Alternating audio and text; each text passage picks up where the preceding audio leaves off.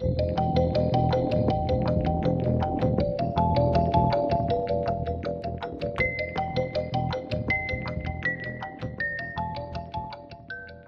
I'm Marcus Louth and welcome to the latest edition of the UFO Insight podcast, where we examine all things UFOs and aliens, conspiracies and mysteries, and all aspects of the paranormal. Okay, today we will look at various aspects of the ancient astronaut theory, the suggestion that aliens arrived on Earth many thousands of years ago, and at the very least, heavily influenced humanity, perhaps even genetically creating human beings themselves. Indeed, it is a theory that has captivated many for decades, and will likely do so for decades more. Could human beings and many of our collective achievements, if only in part, be due to extraterrestrials visiting our planet in antiquity? Perhaps the best place to start, then, would be to go over the basics of just what the ancient astronaut theory is.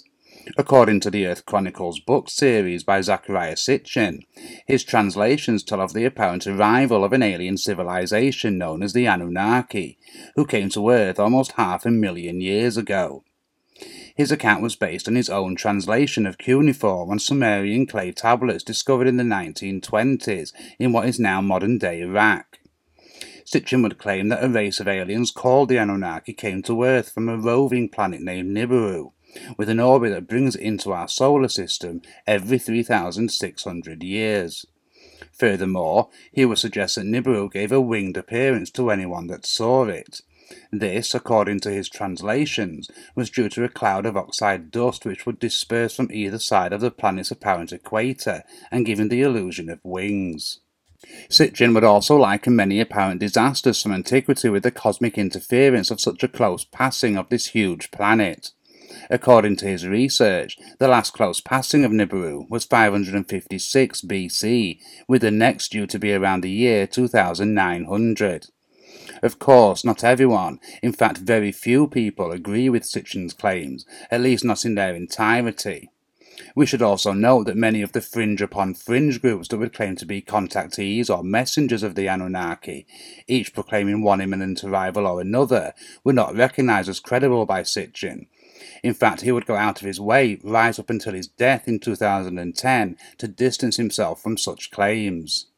According to Sitchin's translations, around 450,000 years ago, the hunt for gold had brought the Anunnaki to Earth, although this was not in the way that we might perceive gold today in the modern world. According to Sitchin, the Anunnaki's use for gold was much more technical as opposed to a status symbol. We should perhaps consider that today gold is used in electronics and is a great conductor. In terms of space travel, it is an almost ideal material to possess and work with. Perhaps not surprising, then, that a spacefaring race would seek out such a substance. The missions to Earth would land in what is now modern-day South Africa. Indeed, many Zulu tribes whose creation stories stretch back to deep antiquity speak of visitors from the stars, and what's more, they came here to Earth to mine for resources. This apparent mining mission was led by two brothers, a scientist, Enki, and a military leader who had ultimate rule, Enlil. As time went by, however, the drain of extracting the gold from the belly of the land was a constant grind on the Anunnaki, so much so that they would eventually revolt. They would demand that Enki create a worker race to take over the mining missions. After several failed attempts, Enki would create such a worker, a Dapper, perhaps the basis for Adam in the biblical stories. Again, these encounters are mirrored in the Zulu legends of the region. They claim that the first people were a slave race created by the Anunnaki.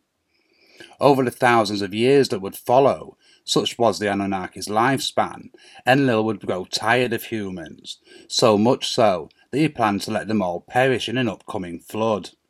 During this event, the Anunnaki would take to their spacecrafts and await the disaster to pass in orbit around the planet, at least according to Sitchin's translations. Enki, however, was not tired of humans, especially to the first Adapa, who he had taken to educate him with wisdom and knowledge. It was because of this that he instructed him to construct a vessel that would allow him and his family to wait out the flood and then begin life again. This is essentially the story of Noah and the Ark from the Bible. An exact replica of the essence of this tale is also told in the Book of Enoch, In fact, it can be found in creation myths and legends from countless civilizations and societies around the world. Might it be, then, that the origins stretch back to this event? And perhaps even more bizarrely, might this event's own origins be of an extraterrestrial nature?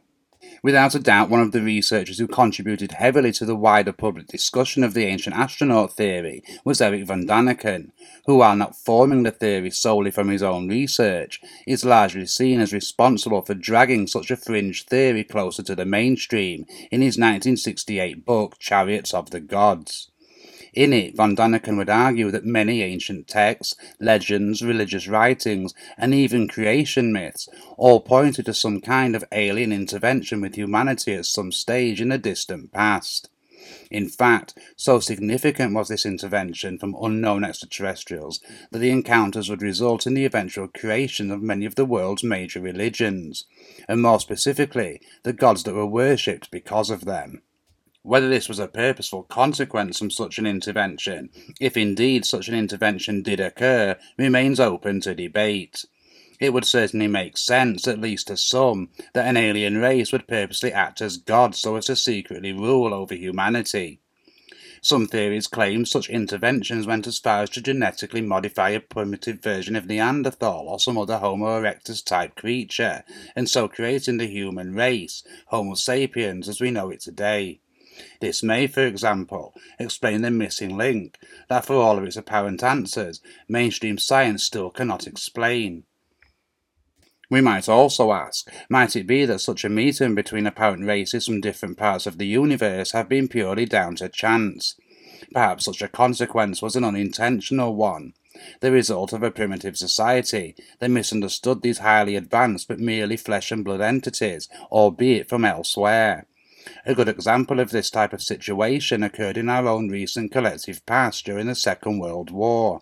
American troops, in anticipation of strikes against Japan, would establish bases in the South Pacific Islands, inhabited by people largely unfamiliar with modern civilization and all of the technology that comes with it. Consequently, they believed the American soldiers who had stationed themselves on their island were actually gods who had chosen to visit them.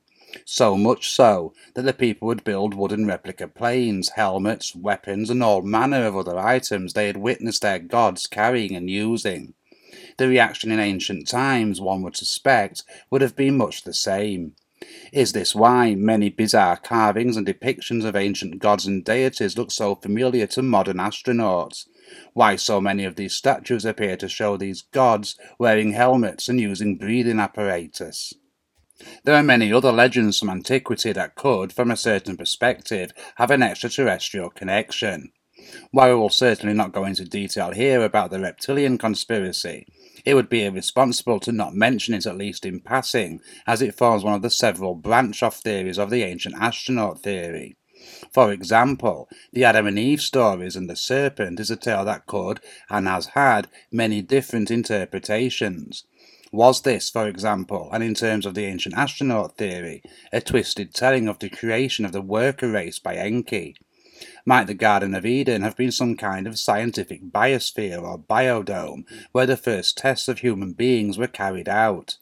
Was the serpent representative of the secret knowledge given to humans against the wishes of Enlil? Incidentally, and as a way of showing how the same stories are seemingly told again and again across many different legends, we should look at the Greek legends of Prometheus giving the gift of fire or knowledge to humans as telling the same story. The fact is, this and many other stories and legends from antiquity would appear to be telling the same story but in different ways. In fact, it isn't a suggestion, it is something that leaps out at even the most novice of researchers. In short, it would appear that for the rich tapestry of accounts that makes up the human existence on our planet, they all appear to stretch back to one ultimate source. Of course, what lies behind that source is a question in itself. Furthermore, and perhaps most interesting, are the biblical verses that speak of the Watchers. And we might assume the Watchers were the Anunnaki, who were there to watch over humans as they mined for gold. However, according to the verses in the book of Genesis, it states, when human beings began to increase in number on the earth, and daughters were born to them, the sons of God saw that the daughters of humans were beautiful, and they married any of them they chose. We have spoken of this scenario before, with one of the Watchers, Shamyaza, seemingly having an uncanny resemblance to the eventual legends of the devil or Satan, describing his particular skills revolving around magic and medicine. Is this another scenario of ancient visitations twisting into the legends from ancient times that still affect many of us today? Legends of temptation by creatures from another realm or world? Can we accept, for example, that Shamyaza, Enki, and Satan are one and the same person? It would certainly appear that many of the ancient legends originate from the same single source. Where might that source have come from?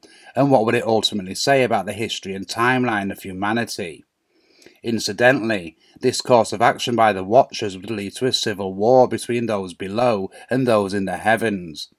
As we have asked previously, might such concepts as hell below and the heavens, a spacecraft in space, have their roots in a conflict between an extraterrestrial race who would crossbreed with, to them, an alien race who they had helped create? There are also extremely interesting legends to examine in the ancient Sanskrit texts of the Indus Valley region.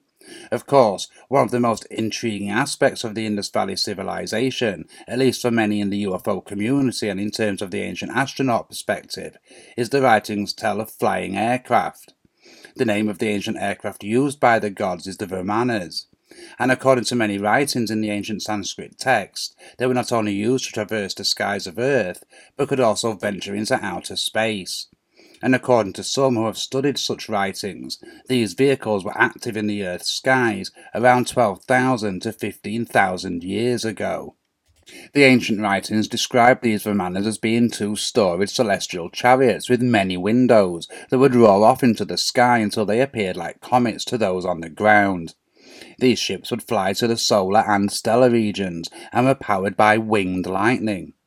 These Vimanas were sometimes triangular or pyramid-shaped and sometimes similar to a cigar.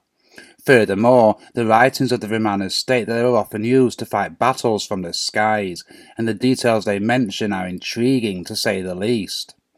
For example, there appears to have been weapons that could outright destroy enemy aircraft, suggesting that other civilizations or a breakaway of the Indus Valley civilization had also mastered aeronautics, as well as technology that could photograph enemy aircraft, like reconnaissance vehicles of the modern world.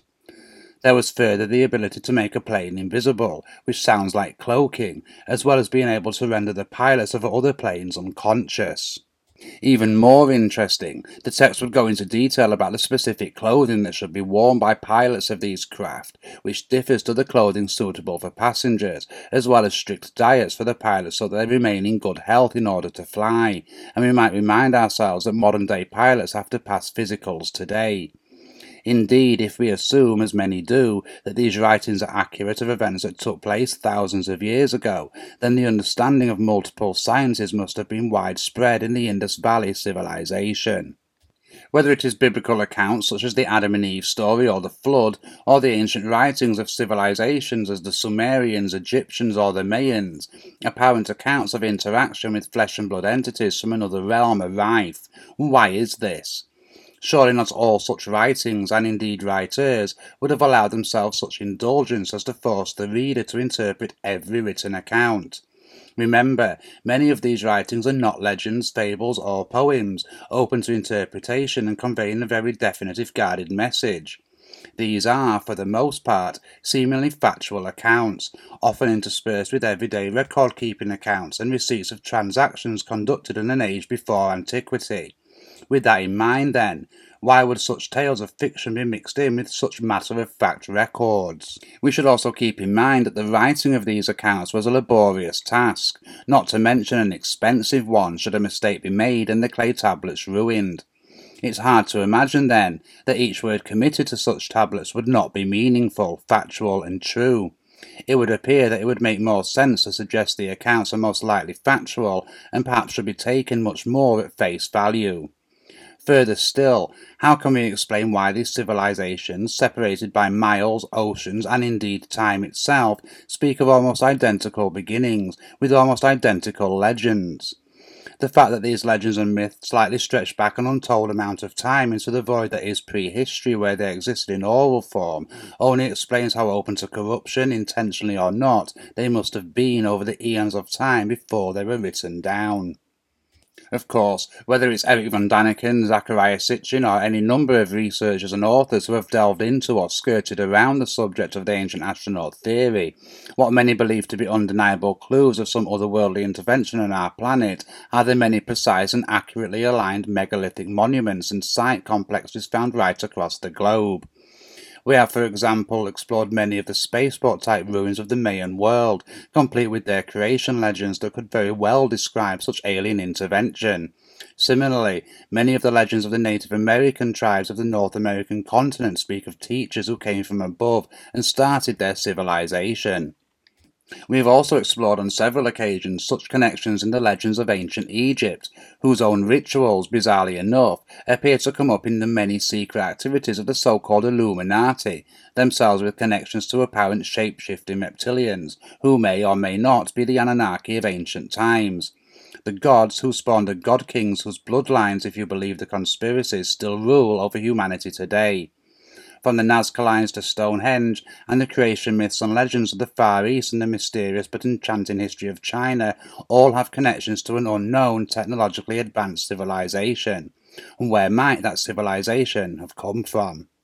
With this in mind, perhaps it is worth contemplating whether these ancient aliens were not extraterrestrial at all, but a very terrestrial civilization that called the Earth home long before we did. Perhaps they themselves were even human, although advanced. Perhaps they survived the floods and other disasters that are told of in the many creation myths around the world. Might it be possible that these survivors of the world before the deluge, with their technology, intellect, and acquired wisdom, were seen as gods to the pocket of survivors that were likely strewn around the world and cut off from each other? As we have examined on several occasions, these same creation legends and myths all speak of the same white-cloaked beings with beards who came from across the waters or from above and taught mankind the need for social order, family, cultivation and agriculture, and forbid such actions as murder, rape and cannibalism. And what's more, this took place in ancient worlds across the planet, from the beginnings and creation myths of ancient Egypt to the Americas and to the Far East. These are all things we have examined separately in previous articles and podcasts. However, in relation to the ancient astronaut theory, all such theories are essentially transferable to the ancient civilization theories. Essentially, there would appear to be a growing amount of evidence that suggests the history of humans, or certainly civilizations on Earth, goes back much further than we might think. And what's more, these civilizations might be numerous. Furthermore, thousands, perhaps tens of thousands of years may separate such civilizations. After all, there are seemingly advanced items discovered in archaeological sites that date back, in some cases, millions of years. Perhaps our understanding of history, or lack thereof, will be important to our collective futures. Whatever the truth of the Anunnaki, whether they are indeed real or whether they are shape-shifting reptilian entities or something more similar to how we look today, might such notions as the ancient astronaut theory begin to explain the parts of evolution that have so far eluded us, perhaps especially so the missing link. For example, in terms of human beings, they essentially appeared out of nowhere with dramatically increased brain power, almost as if they were a product of intelligent design. As has been asked before, the only way to begin to account for such a leap is to bring God into the equation, which generally speaking goes against most scientific thinking. Unless, that is, we ask who God, or more to the point, the gods, might have actually been. Might this also explain why seemingly no other living entity on the planet has experienced such a sudden and seemingly random rate of development?